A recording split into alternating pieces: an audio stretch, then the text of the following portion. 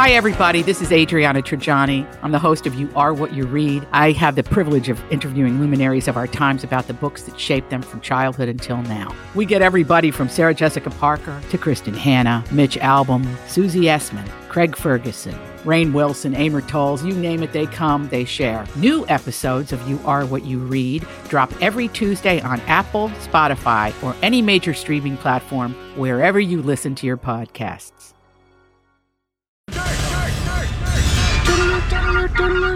This is a My Talk Dirt Alert. Up-to-the-minute entertainment and pop culture news heard at the top of every hour on My Talk 107.1. Yeah, that's really great. Could you please tell us what's going on? Well, Nathan Meads is a single dad who moonlights as a Brad Pitt impersonator. But when it comes to dating, Meads admitted that it's quite hard to find love due to his looks. And this guy looks identical to Brad Pitt, you guys. He does. He said, I don't get hit on by women a lot. Some of them just can't believe how much I look like him. And some of them accuse me of catfishing.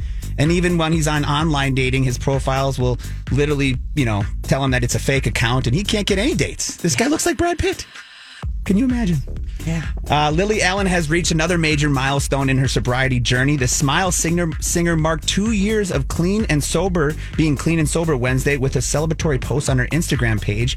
She said, 2 years, drug and alcohol free today. Getting clean is the best thing I ever did, and I've done a lot of cool bleep. And I'm not going to say the word, so good for her, right? And she has a 1 year anniversary with her husband, David Harbour from Stranger Things. I love him. That's right. They got married in Vegas at the Elvis Chapel. Very true.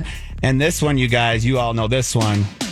Rick Astley's 80s pop song, Never Gonna Give You Up, rolls past 1 billion views on YouTube, you guys. Wow. 1 billion views. The song, which was released in July of 87, first uploaded to YouTube just about 12 years ago. It found a lot of notoriety because it became a big prank with Rick people. Rowland. Yeah, with Rick Rowland, exactly. But now it's up to 1 billion views. Wow. Is that like the most? No, not on YouTube. I think Drake has the most, I believe, or something like that. But yes. That's wild. Classic song Classic song. Well, that's your Dirt Alert for this hour. For more entertainment news, download the My Talk app or go to mytalk1071.com.